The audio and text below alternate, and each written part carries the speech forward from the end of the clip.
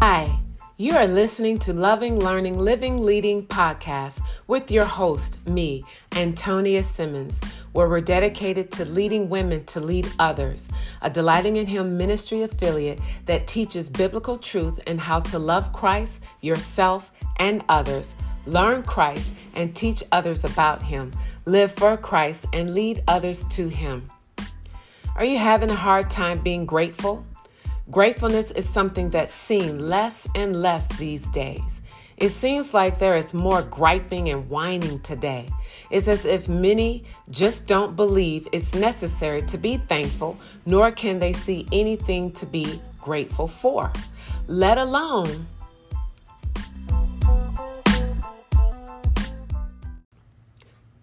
who to give thanks to. But even in the most adverse of circumstances, we can find something to be grateful for. Why? Because our good God told us as believers in all things to give thanks.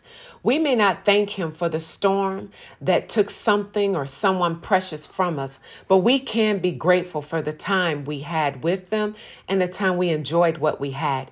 You may not feel like being grateful. Instead, you feel all sorts of emotions like a roller coaster ride that you can't wait to get off. But you still can be thankful. Thankful that God is with you, for one. That in Hebrews 13:5, He said that He will never leave us or forsake us. He said also in Isaiah 43:2 that He'll be with us in the fires and the floods in our lives. And He promised us that all things will work together for our good in Romans 8:28. Having a mindset of gratitude is beneficial and must be cultivated. And next, I'll share a few tips on how. Gratitude releases blessings. Nothing more can stop the flow of favor from our lives than ingratitude. When the children of Israel were in the desert, they complained because they did not have food. They ate in Egyptian bondage.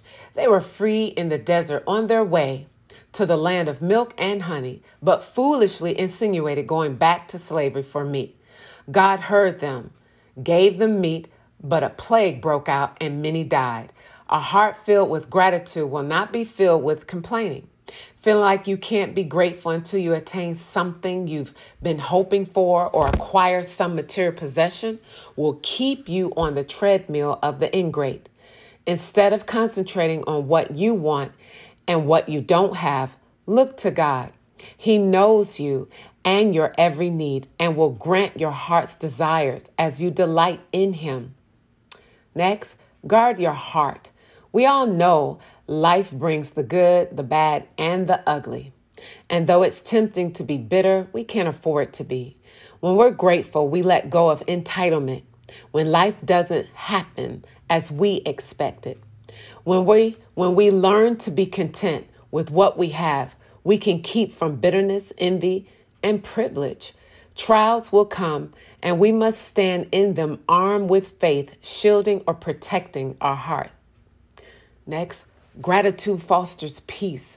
Instead of focusing on fearful and anxious thoughts, we must be deliberate with our thinking.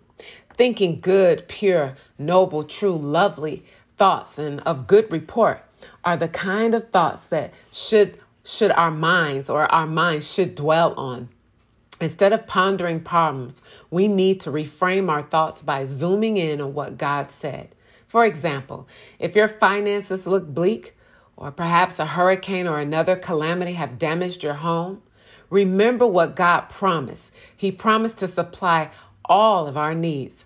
Focusing on what our faithful Father said instead of what occurred in the moment will keep you in His peace. And being grateful for His promises, being grateful that His presence will be with us, will also foster more peace. Grateful hearts are praying hearts. Paul encouraged the readers to pray instead of fretting, but they were not to only pray. The prayers were to be offered with thanksgiving too.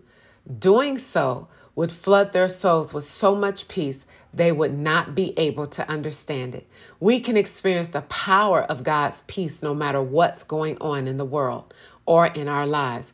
When we practice praying and giving thanks to our great God, inviting God into our situations will help us to be grateful in every situation.